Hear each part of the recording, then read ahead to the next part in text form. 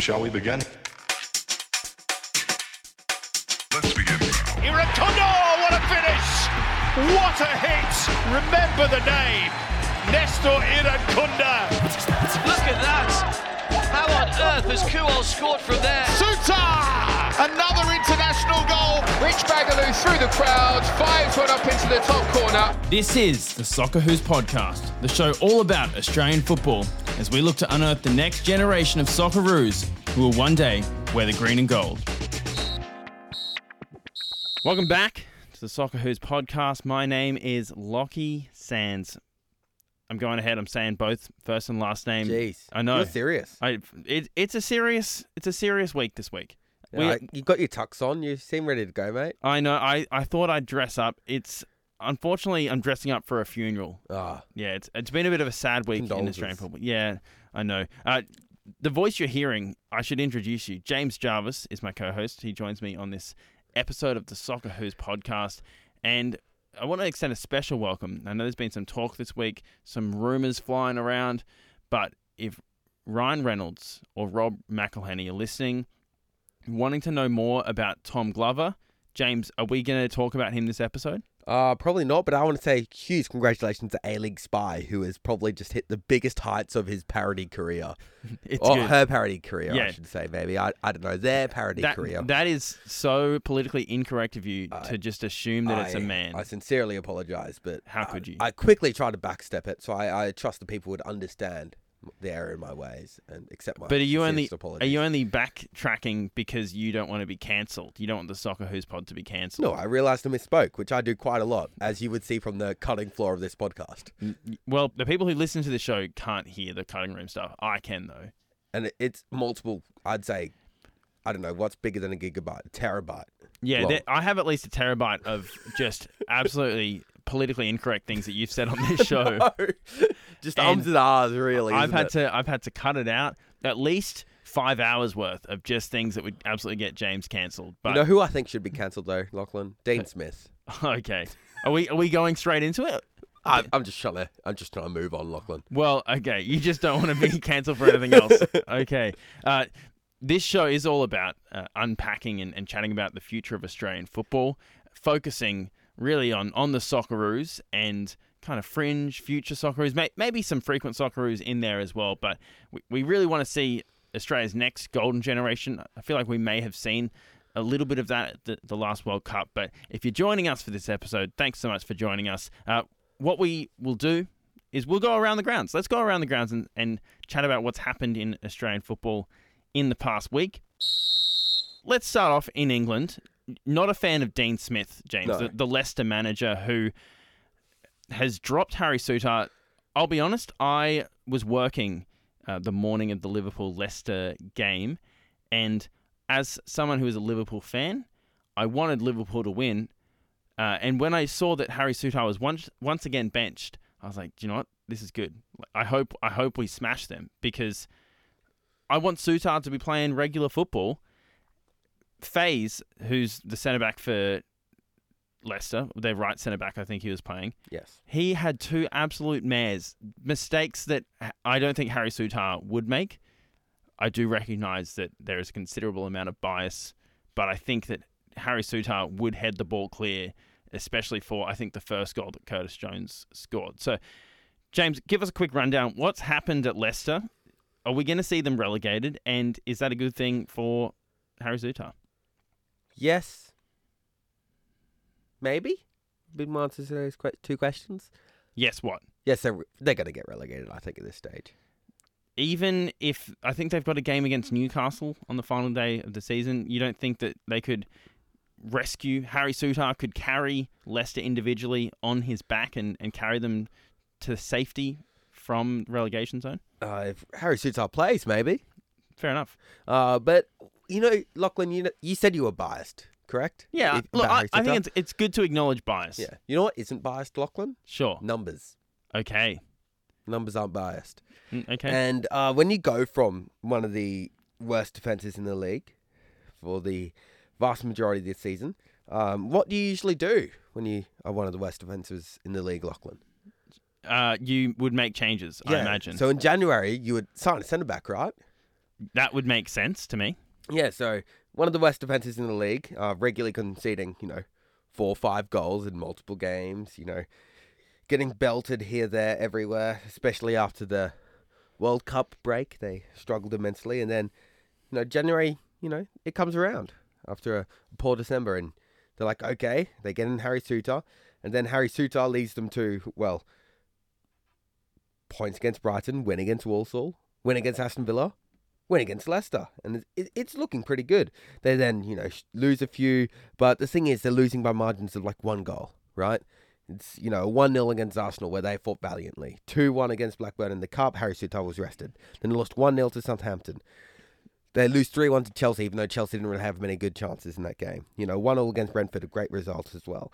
So they're in games. And then April 10th comes around, Lachlan. They go from one of the worst defences in the league to being mid-table defence in the league when Harry Souttar joins. Yeah. I would say that's an improvement. And I would say that's one of the indicating factors of that improvement is signing a very good centre-back. Dean Smith has Harry Souttar, for 1 game against Man City, where they lose 3-1. Man City only have 12 shots. 2 of those were just Haaland freak shots. And that's it for Harry Souttar. That's his last start and only start under Dean Smith. And from that point onwards, Leicester go back to conceding at minimum 3 goals a game, pretty much for the rest of the season, except for a showing against Leeds, who apparently can't score anymore, and a bounce back win against Leicester, which usually happens when you have a new manager. You'll have one blip of a game, but other than that, Everton scored 2 goals against them, who suck going forwards this season. Yeah. Absolutely abysmal. Far And then right, mate. Fulham put 5 past you. And then Liverpool, who have struggled all season as well, going forwards in spades, score 3 past you and they have an easy win against a team that Liverpool would usually struggle against. And I would say it's probably well to say that, going back to your centre-back partnership that got you in a relegation zone, and then you went to a centre-back partnership that got you out of the relegation zone, to go back to the centre-back partnership that put you in a relegation zone is probably a bad idea. And I think Dean Smith is paying the price for that idea, because it looks like Leicester are in a lot of trouble, and with 2 games to go, 2 points adrift, it doesn't look good. And I think they will go down. But in terms of for Harry Souttar, I think it could be good for him in a way. Big bounce back here in the Championship. He'll be a star player for them. Soyuncu's off to Atletico Madrid. I would have loved to see him and Soyuncu play together, because I think that's a partnership made in heaven, to be honest. But In heaven. Wow. it is what it is. But it's going to be a big year for Harry Souttar next year if he stays with Leicester and they are in the Championship, because it's a big bounce back here, and you could see him back in the Premiership the year after that, being a regular starter for them, because he would have well and truly earned it, and we know how good of a player he is, so he's going to have a huge bounce back if he is in the Championship. Wow. I feel like that was a monologue and a half, but very passionate, and I think well measured as well. I agree with you that it's frustrating to watch a team like Leicester, who this decade were winning. I mean, within the past decade, not in the 2020 decade, but within the past decade, won the Premier League and is likely now to be relegated. And the backbone of that was the good defence, right? Yeah. So it's disappointing to see. Speaking of disappointment, Riley McGree this morning went down in the Championship playoff, semi-final, because it wasn't the final match. His Middlesbrough side going down 1-0 at home. You don't love to see it, let's be real. And in what could have been a season where, had Harry Souttar managed to, and it's still possible, managed to avoid relegation, we could have seen 2 Aussies playing regularly or semi-regularly in the Premier League, James. Yeah, it's unfortunate. Look, at the end of the day, you have these games where I think Middlesbrough were the better team, but 1 goal sometimes happens in football, and sometimes it happens at an inopportune time with a half chance being grabbed, and that's ended up what happened. So it is unfortunate for Riley McGree. But at the end of the day, I think upper Championship is a very good start in football for him. I don't think he's quite ready for the Premier League. He's very close, don't get me wrong, but I don't think he's quite ready just yet. So another year in the championship where he cements himself as a week in, week out star player that, is the star player leading himself to the Premier League and leading his team to the Premier League would be very important because, don't get me wrong, the star players this year for Middlesbrough weren't him. He was a very, very, very good player for Middlesbrough, but he wasn't the star. Chuba Akpom was the star, right? So it'll be a really good year for Riley McGree next year, I think. A great learning opportunity for him to step up and to continue to improve his game. And he's still got probably next year is probably one big final developmental year, his 25th year of age. And, coming into, the next season where he'll be going on 26, 27, he's going to really hit the prime of his career. So a big year for him next year. And you want to see him become a true star in his own right in the championship next year because that's when I think he'll be ready for this Premier League lights and also ready for big tournaments for Australia when he learns to become a star in his own right and learn what it means to be the leading player on his team. Yeah. I mean, it'll be great to see him for the Socceroos being that star player. I think he has the ability to turn it on, right? We've seen his wonder goals that he scores. He really has the potential, I think, to grab the wider Australian public and be maybe not on the same skill level as Harry Kewell or Tim Cahill, but definitely have the talkability around town. With your average sporting fan, I think he definitely has the potential to be a name that is on the top of their mind. Yeah, definitely a player that I think has the potential to be attractive from a wider media perspective is a good way to summarize his potential. Whether he'll get there or not, it remains to be seen, and we'll see how he goes next season. I believe Chuba Akpom is heading off next season as well, so he will have to step up. Probably Cameron Archer as well will finish up his loan stint. So big changes for Middlesbrough and a really good opportunity for McGree, maybe stepping into that 10 role that Chuba Akpom played, right? Because we know Carrick likes to play with a traditional 4-2-3-1, so could be an opportunity for him there to step into that gap. James, in England still, Cam Pupion, we mentioned him last week. We've mentioned him, I think, every week for the past month or so, but he has officially been awarded the Young Player of the Month in the Premier League too, which is a mammoth achievement. It's fantastic that he was deemed the best young player in that competition, and he's been earning bench appearances, not minutes, off the bench in the Premier League. Bench selections. Bench selections. There you go. That's a good way of putting it. He's been selected as a part of this Brighton side who is pushing for a spot in Europe and still have a handful of games left this season. So whether we'll see him make an appearance in the Premier League, fingers are still crossed. Who knows? By the time this podcast could be out, he could make a performance against Lachlan, 4:30 a.m. They're playing Newcastle.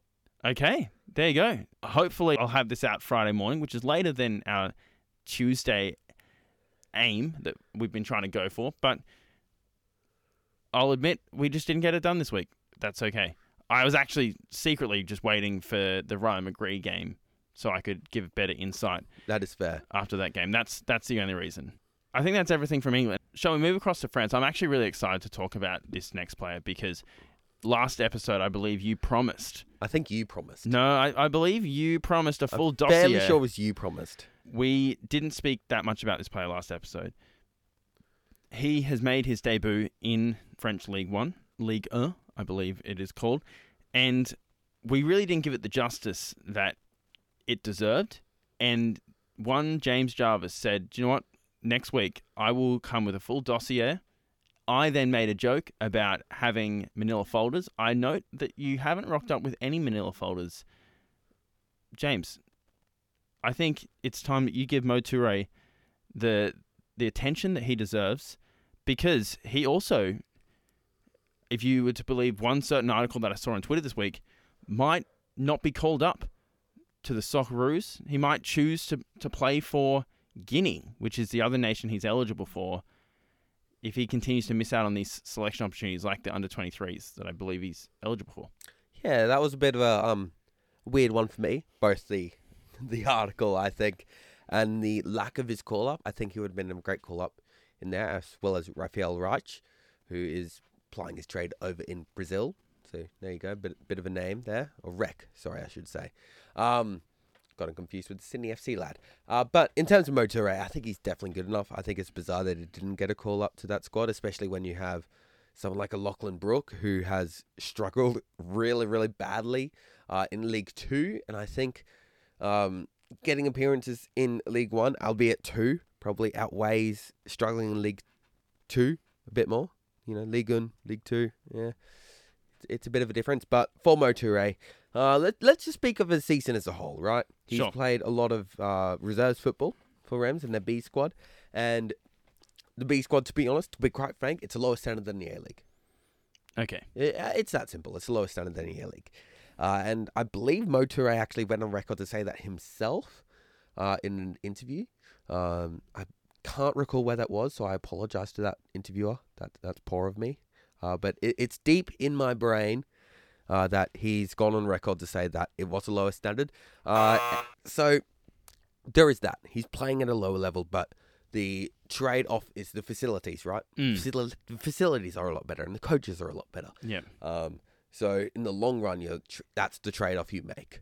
But for Motoré, early on in the season, hampered a little bit by injury, struggled, but has now broken through, had his call-ups. You know, the football manager god Will Still has called him up, and he's had 2 opportunities off the bench for a combined 9 minutes.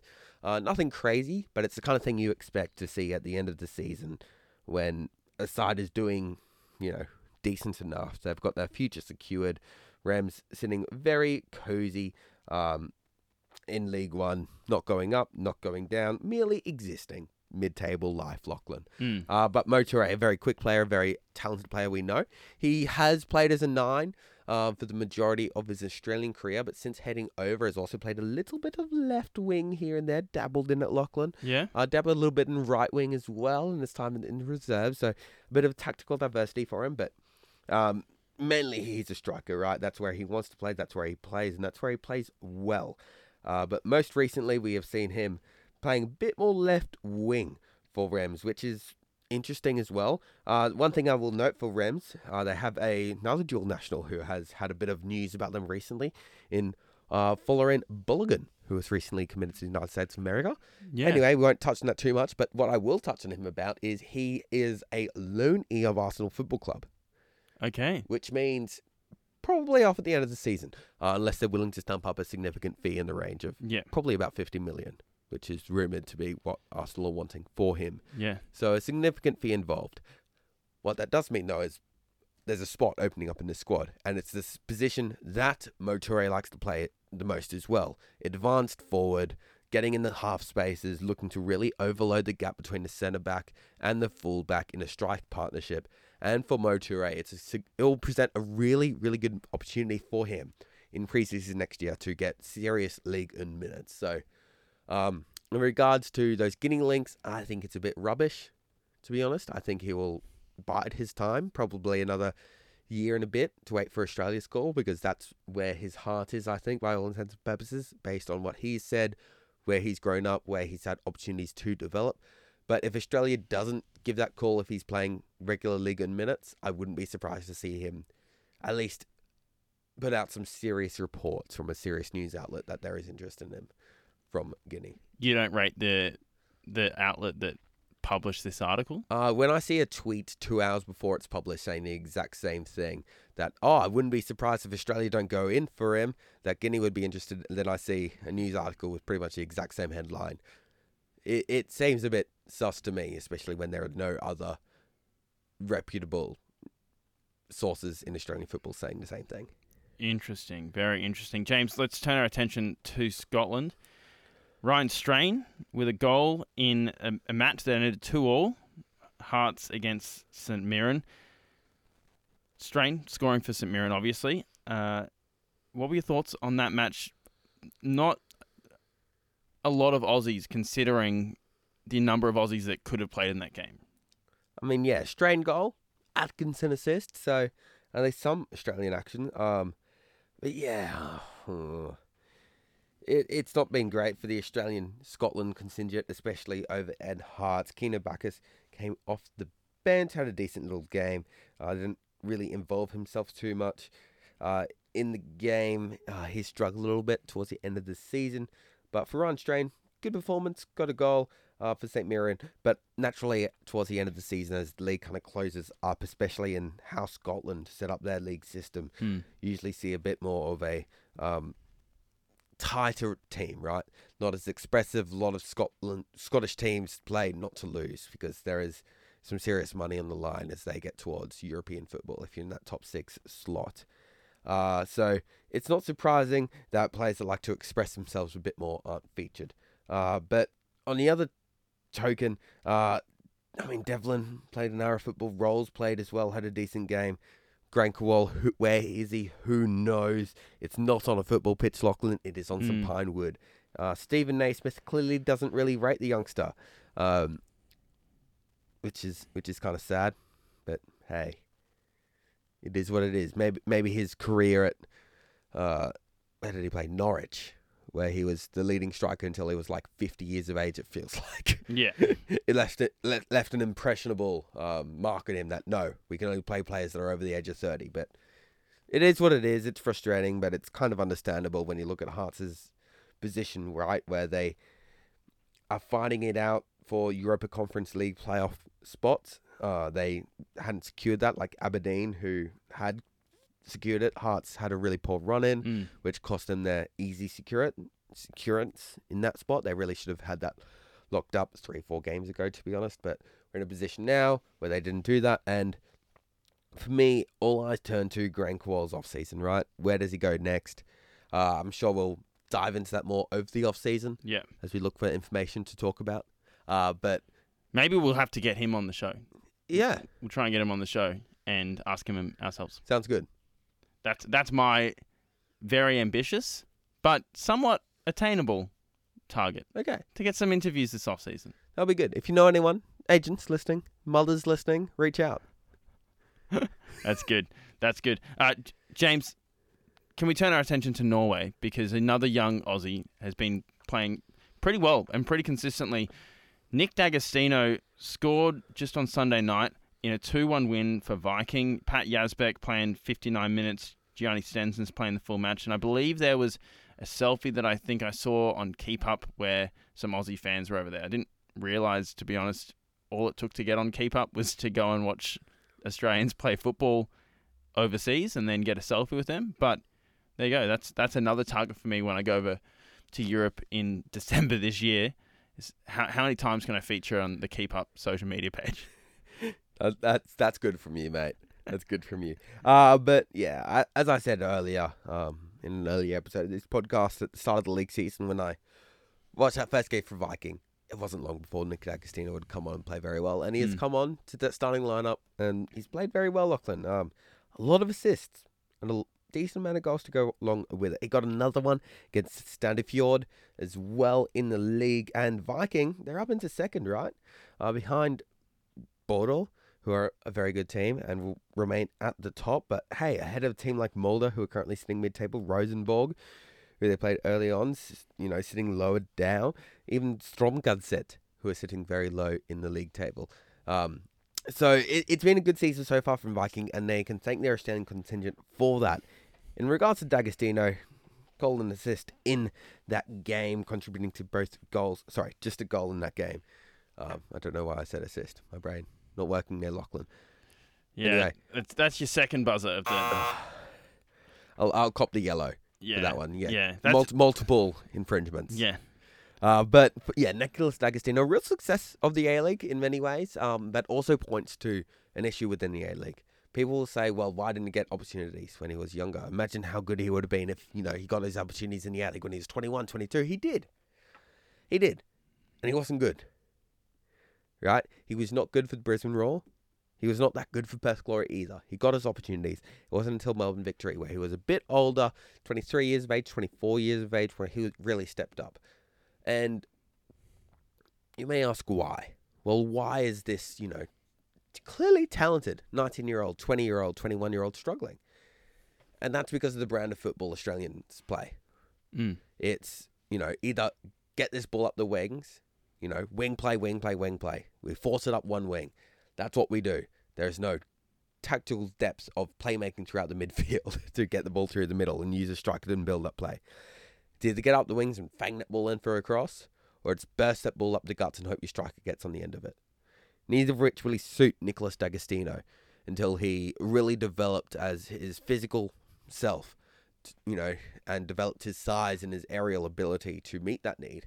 And it is only now that you are seeing, when he's offered the ball to feet more in build-up play, that he's offering a bit more, actually, than what he was showing in the A-League. And he's shown that he's a far more well-rounded striker than his time in the A-League suggests. And that is also very telling to the developmental cycle of the A-League. We do really well to develop really talented 14, 15, 16, 17-year-olds. But it's when they hit 18, 19, 20 that we hit this roadblock, it seems like.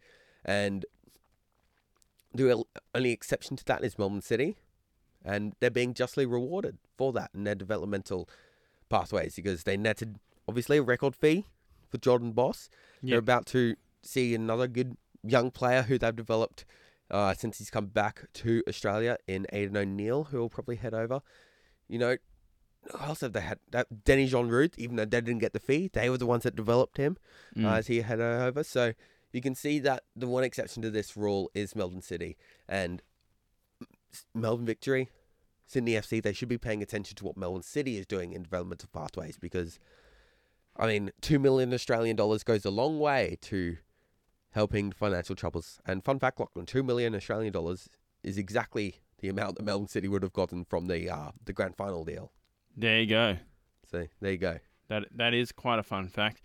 James, I feel like you're summarising quite well my thoughts, which is why I'm not really chiming in all that much.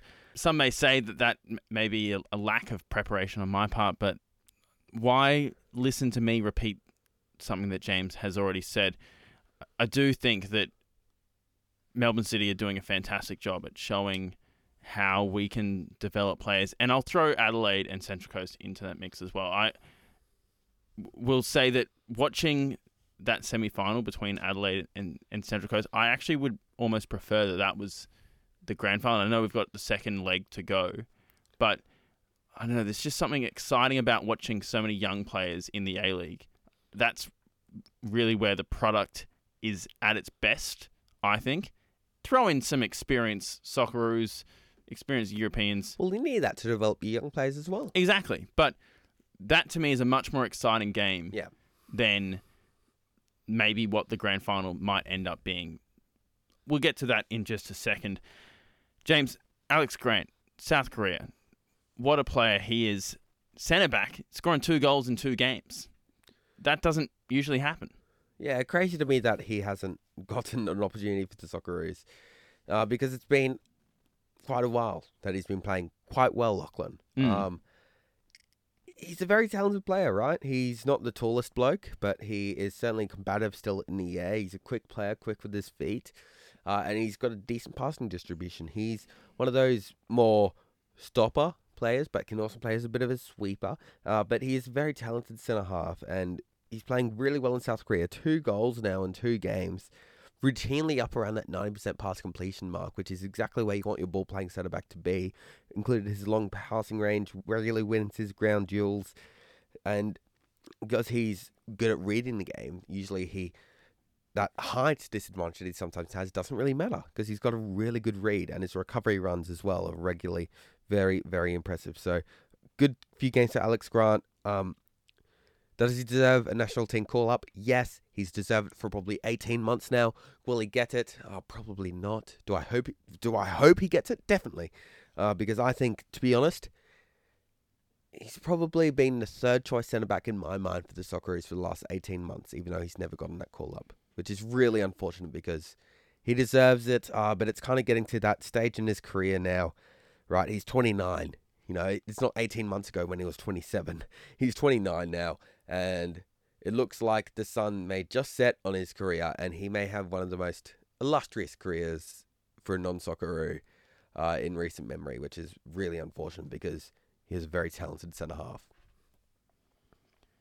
James, I'm just seeing, I know that we usually like to talk about transfer rumours a little bit later on, but there's a transfer that I want to just briefly mention, because he's also a left-footed centre-half, Alexander Sushna has been released from MacArthur. Now, this time last year, we were massively on the Sushna train in terms of a player that hasn't really played for the Socceroos, but has the potential to if he had a good season. His season at MacArthur wasn't all that wonderful, but I still think that... Struggled a lot with injury as well. Yeah, I still think he has the potential to play for the Socceroos.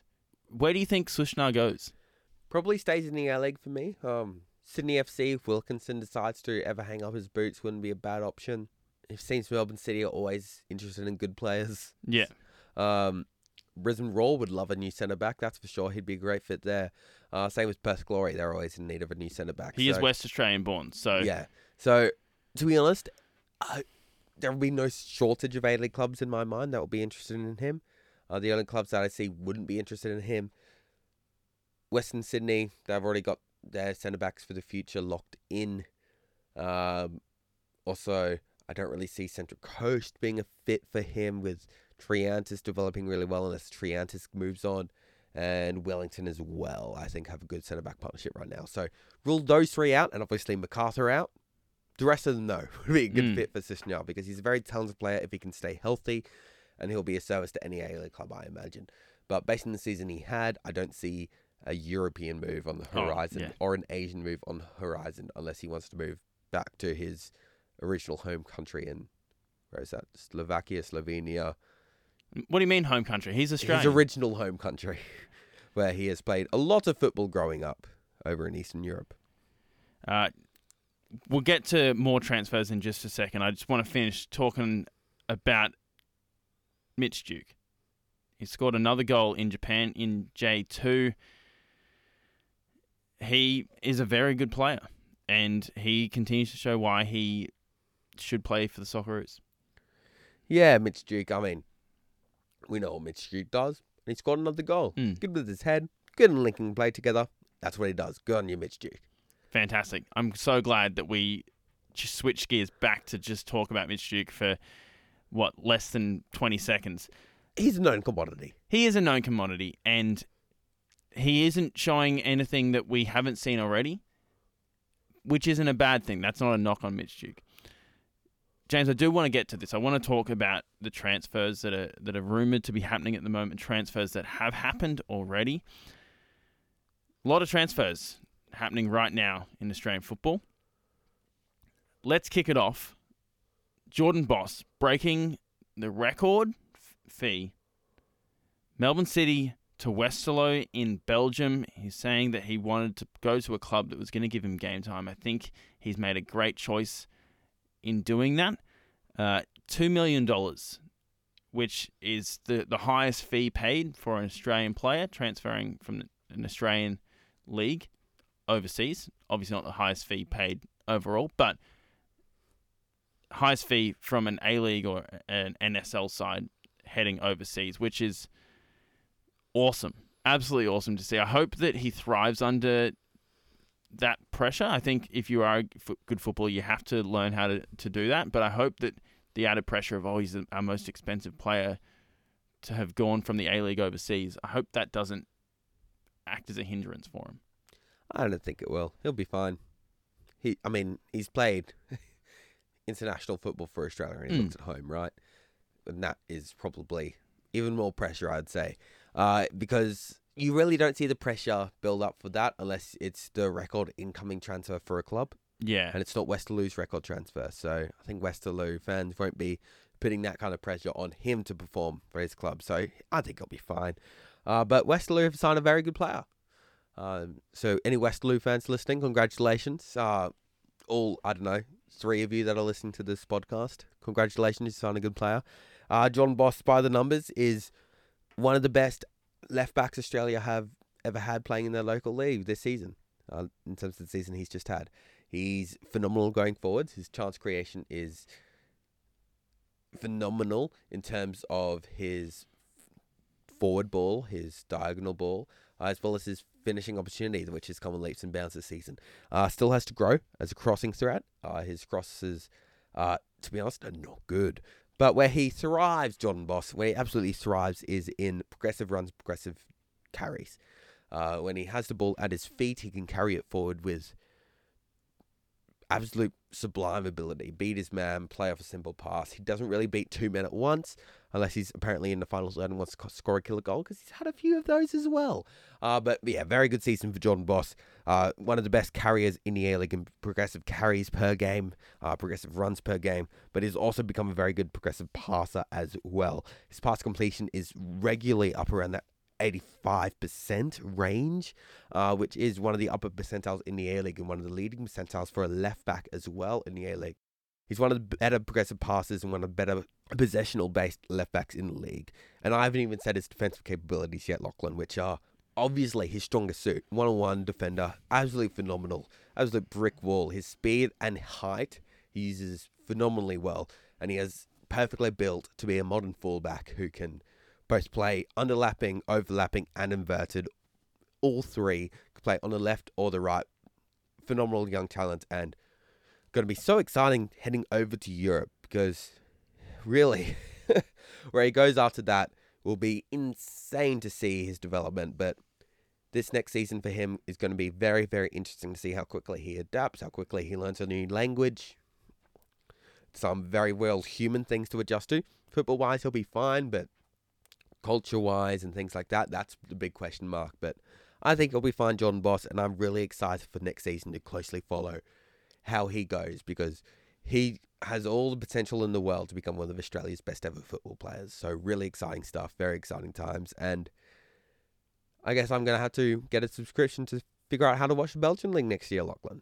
Well, you might want to watch the Belgian League, especially for this next player as well, who I know you're a big fan of, and because of that, I'm going to put a limit on how long you can speak for him. Oh, no! No, I know, you sometimes I feel like you go a little bit too long. So I'm going to a mental clock. I'm, of course, talking about Keegan Jelicic. He's rumoured to have signed or be signing for Ghent, over also in Belgium.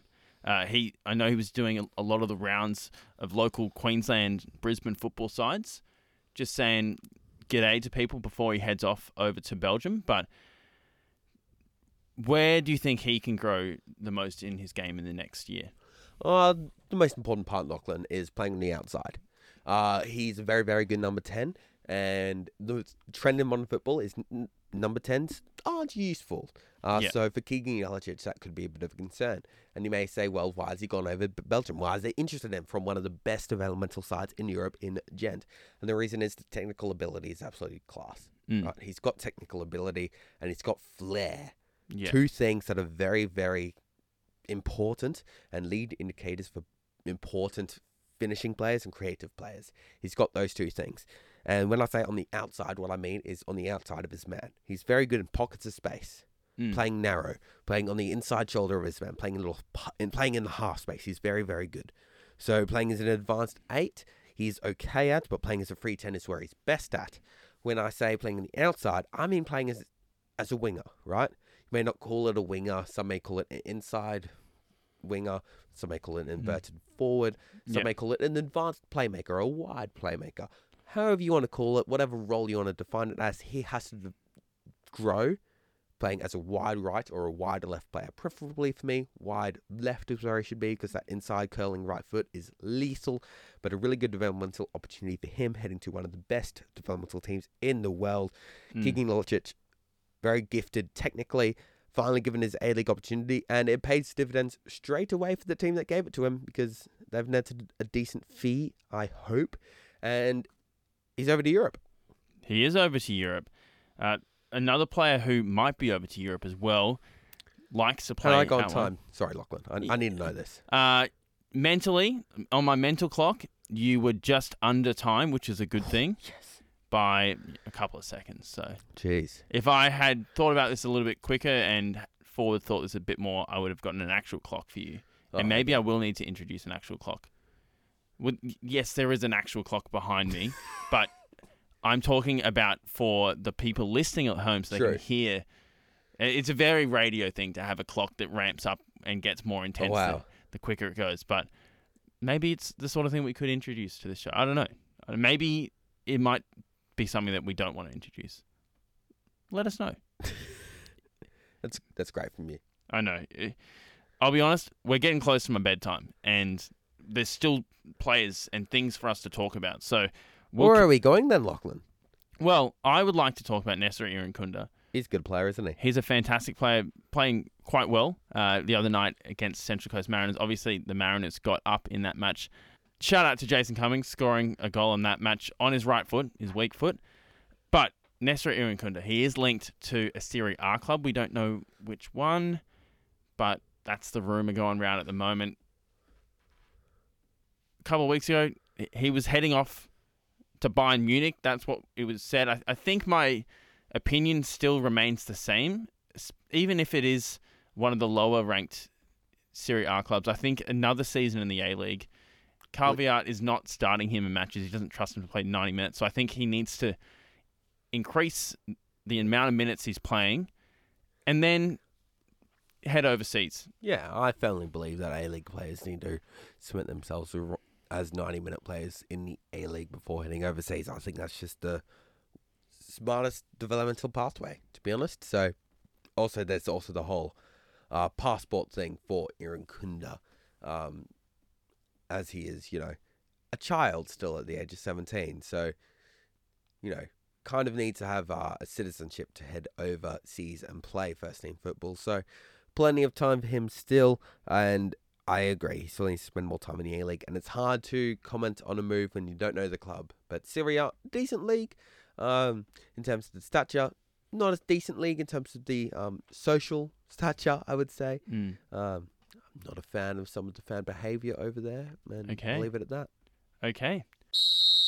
James, during the week, Football Australia announced 2 squads that definitely would pique your interest.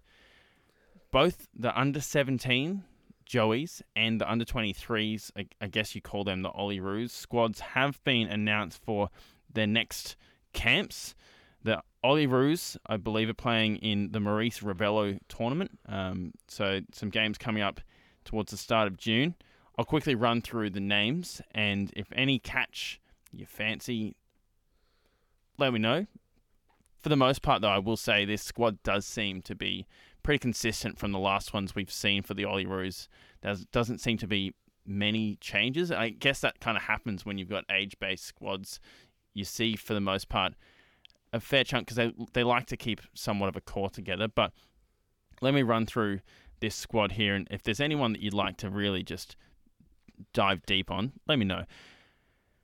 In alphabetical order, going by their last name, as opposed to positionally, we've got Hosen Billity, Nicholas Bilakapic in goals, Noah Botic, very good player, Lachlan Brook, Cameron Cook, Jordan Courtney Perkins, Ethan Cox in goals, Adelaide keeper, Louis Dorigo, Jacob Farrell, Marley Francois, the brother of Tyrese Francois, Jake Holman, Jacob Italiano, Keegan Jelicic, Garang Kowal. Wow. Lucas Moragas, Callum Neuenhoff, Cameron Pupion, Josh Rawlins, Callum Talbo, Ryan Teague, Marco Tilio, Nectar Triantis, Nishan Valupale, and then they've got some training on players. They're going to be in the pre-camp, and they are Aidan Coyne from Watford's Youth Academy, Zach Gilsonen. He's back. He's Blackburn Rovers Youth Academy. Alu Kowal, brother of Garang, gets in there. And then you've got Jace Novello, who plays out of Italy, and Caleb Watts, Morecambe FC, who we've seen involved in the Olyroos before. Zach Gilson's back, baby. Gillinson or Gilsonen? Gilsonen, yes, but I've now gotten horribly in the habit over the 3 years of FM of being dyslexic and not being able to read the names. Fair enough. You're close to that red card being issued. Oh, no. You wouldn't want that this episode. Sorry, sir. Hey, you're forgiven this time. Gilsonen, we'll make sure you get that right. Any of those players stands out to you, James? Well, Gilsonen being back for the Olyroos. I know he's a train-on player, but nonetheless, he's back in a camp for Australia, and previously he was in a camp for Ireland. So that's positive news.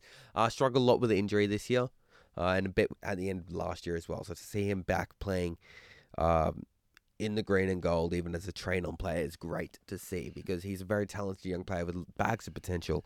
So if he ends up turning out how good as he can be, he could be a very important player for Socceroos. So good to see him back. In terms of the main squad, it's going to be really interesting. Few players for me: Noah Botic, Nicholas Bilikabic, Colin Perkins, Dorigo, Jacob Farrell, Keegan Yelich, Gren Kowal, Pupion, Talbot, Joshua Rawlins, and Marco Tilio. Those are the most important players for me. Yeah. And they are clearly, I think, cut above everyone else, and you want them to dominate. And they're all established senior players at this point in time, so it's a really, really important tournament for them as they play some serious teams, right? This is a very serious tournament. I know it may, sound like a bit of a Mickey Mouse tournament, Maurice Ravello tournament. What is that? It's a very prestigious youth tournament, Lachlan. Yeah. And a lot of the best young players in the world play there. We're up against Qatar, Togo, and Mexico in the group stage as we look ahead. But we could end up playing some very, very good youth teams. And, Mexico is a very, very good youth team in its own right.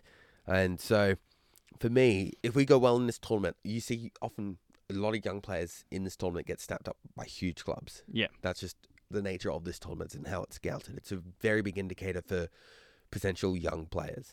So, for me, it's going to be very interesting, especially for someone like a Jordan Courtney Perkins,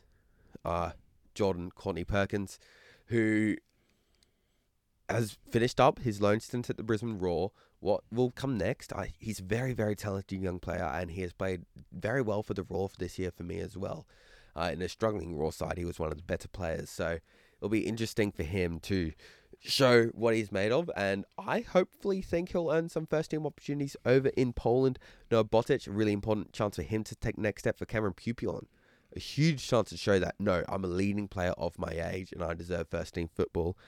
And for Gren Kowal, great opportunity for him to kind of get back on track going forward because he struggled with the Hearts a little bit. So a great opportunity for him to say, no, look, I'm still a wonder kid. I should still be treated that way and I should still be developed that way. So some really interesting storylines going into this competition and some great opportunities for young players, especially someone like Marco Tilio, who probably is ready to go over to Europe to really show what he's got and earn that move. With any players that you think may be unlucky to miss out on this squad? Oh, Mo Toure. Yeah, I think Mo Toure for me is the big one. Especially when I look at someone like Lachlan Brook, who's really struggled for Crew Alexander while he's been on loan for Brentford. He just hasn't been very good, to be honest. So that's been, I think, really harsh on him. Mo Toure missing out. I think that's the big one. The other probably one is Kai Truan. I think had a very good season for the Raw. But at the same time, I can understand why. We've got some decent players in at centre-back already as well. So I think Kai Truan a bit hard done by. But Rawlins, Courtney Perkins, probably the first choice for answers off the bench. And not really a clear fourth choice centre-back unless my brain is just not working, which is always a possibility. Oh no, ability, sorry. There we go. My brain caught up to me, Lachlan. Like you said, it's my bedtime. I think Billity, well, he certainly has good potential. Kai Truan, I think, has outperformed that. And even as a defensive midfielder, I think Kai Truan could be a very good option over there. Another one, Velupile. I don't know how he's quite made it, especially over someone like Mo Toure. So some interesting decisions. I think Velupile, to be honest, compared to even some of the train-on players, probably deserve to be there a bit more than him. But hey, we'll see how it goes. The storyline is definitely, and the eyes will all be on those star players because it's a phenomenal opportunity for stars to grow and stars to develop. So for me, those names I stated earlier on, a huge opportunity for them. Yeah. Also, quickly want to just touch on Subway Joey's extended squad for the Under-17 Asian Cup. I think the headline player here is Nestor Irankunda. I think there's no doubts about him being the biggest name. I'm going to quickly run through the names. I'll be honest, this is a criticism of mine, is that I'm probably not as across this group of players as much as I should be. So please forgive me if I mispronounce a name. Once again, alphabetical order based on surnames. Nathan Amantis from Adelaide United. Peter Antoinou, defender for Melbourne City. Nathan Barry, defender for Western Sydney Wanderers. Daniel Benny, an attacker for Perth Glory. Ryan Brownlee at Olympic FC. Good player. From Queensland. Robert Cook, goalkeeper for Perth Glory. Giovanni De Abreu, I think that's how you say that. He's also at Perth Glory. Zachary De Jesus. De Jesus is how you would read that if you just read it plainly. Symphonically. Yes. He's from Sydney FC. Miguel DePizio. Very good player. At Central Coast Mariners. Campbell Dovison from Western United. Mitch Glasson, Sydney FC. Daniel Gregowski at Northcote City FC in the NPL Victoria. Aidan Green, Western Sydney Wanderers. Jordan Hoey, Victory. You've got Edward Ince from the Raw. Industrious player. Very good. Nesra Irankunda. He's all right. Andriano Lebib. He is also a very good player, I think. He's one of those ones that I think I'd watch out for. Jonathan Lighthead, Perth Glory as well. Jacob McLaughlin and Richard Nkomo from Sydney FC. You then have Bailey O'Neill, Adelaide United. Andre Parks, Central Coast. Anthony Pavlicic is a very good player that I recognise, the goalkeeper there. Sotiri Phyllis from Adelaide. Tiago Quintal from Sydney FC. Corey Sutherland, Perth Glory. Fabian Taladera, Adelaide United. And finally, Michael Vonya, goalkeeper for Western United. So this is my understanding, is that Anthony Pavlicic is obviously a player that's been given some opportunity for the Mariners before. Is a name I recognise. Also, Nestor Irankunda is obviously the big name there. I can't say I recognise too many other players, but I'm excited to watch this Under-17 Asian Cup, or as much as we can watch of it, and learn more about these guys. Yeah, it's really Nestor Irankunda is the star. Yeah. Right. He's the world beater. He could be a wonder boy. He could be a world-class talent. And then you have DePizio and Anthony Pavlicic. They're probably the Robins. But I think, honestly, DePizio is a really exciting young talent and is ready for first-team football. And I wouldn't be surprised next A-League season to see him regularly playing for Central Coast. Okay. He's ready for that jump. He started to get onto the bench towards the end of the A-League season, have some appearances. And I think next season he'll be ready to make that big jump because he's just hit that hallmark of 18 years of age, which is always the indicator of players when they're ready to start having some serious first-team football. Outside of that, I'm also not too familiar with all of these names. I've watched a little bit, so I know some players to look out for. I mainly watch Brisbane-based football. I'm sorry, I'm a Brisbane boy. So I can speak on Ince. He's a very good young player, industrious central midfielder, gets up and down the pitch very, very well, and has a decent passing range as well. Could develop very well into a traditional box-to-box midfielder with some decent ball penetration ability. So he's one for me to look out for. And then, of course, the Olympic FC boy, Ryan Brownlee, follows in the mould of traditional Olympic forwards. So he's very wiry, very attacky. He wants to get really into those tricky spaces between the fullback and centre-back, cutting inside regularly. And he's a very talented young player. If you wanted to compare his play style, here's a name for you, Lachlan. Devontae Clut. Do you remember that man? I remember Devontae. He was touted to be one of Brisbane's brightest prospects, and then it just didn't happen. Yeah, didn't happen. But he's similar kind of play style, right? Okay. So he could also turn out to be a very, very talented young player if he keeps his mind and works hard. Okay.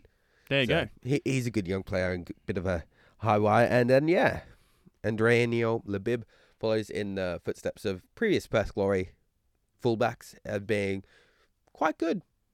You know, they can play centrally, they can push up the pitch. Some may call him a centre-back. I like to think of him as a fullback that can invert narrowly, but also push into midfield. I think he's quite diverse in that regard, and wouldn't at all be surprised long-term to see him play as that left-back player like Jacob Farrell has become for Central Coast, that can play a bit of centre-back as well. There you go. Well, I think that'll be it for this episode. Anything else? Any other points of agenda that you'd like to touch on, James? No. There you go. Well, thanks so much for listening to this episode of the Soccer Who's podcast. You can get in touch with us via our socials. Give us some feedback. soccerwhospod@gmail.com is our email address, or via our socials. Soccer Who's Pod is our handle across all the relevant platforms. is what I'll say. We'll be back with another episode, hopefully, on Tuesday. And until then, enjoy the football. See ya.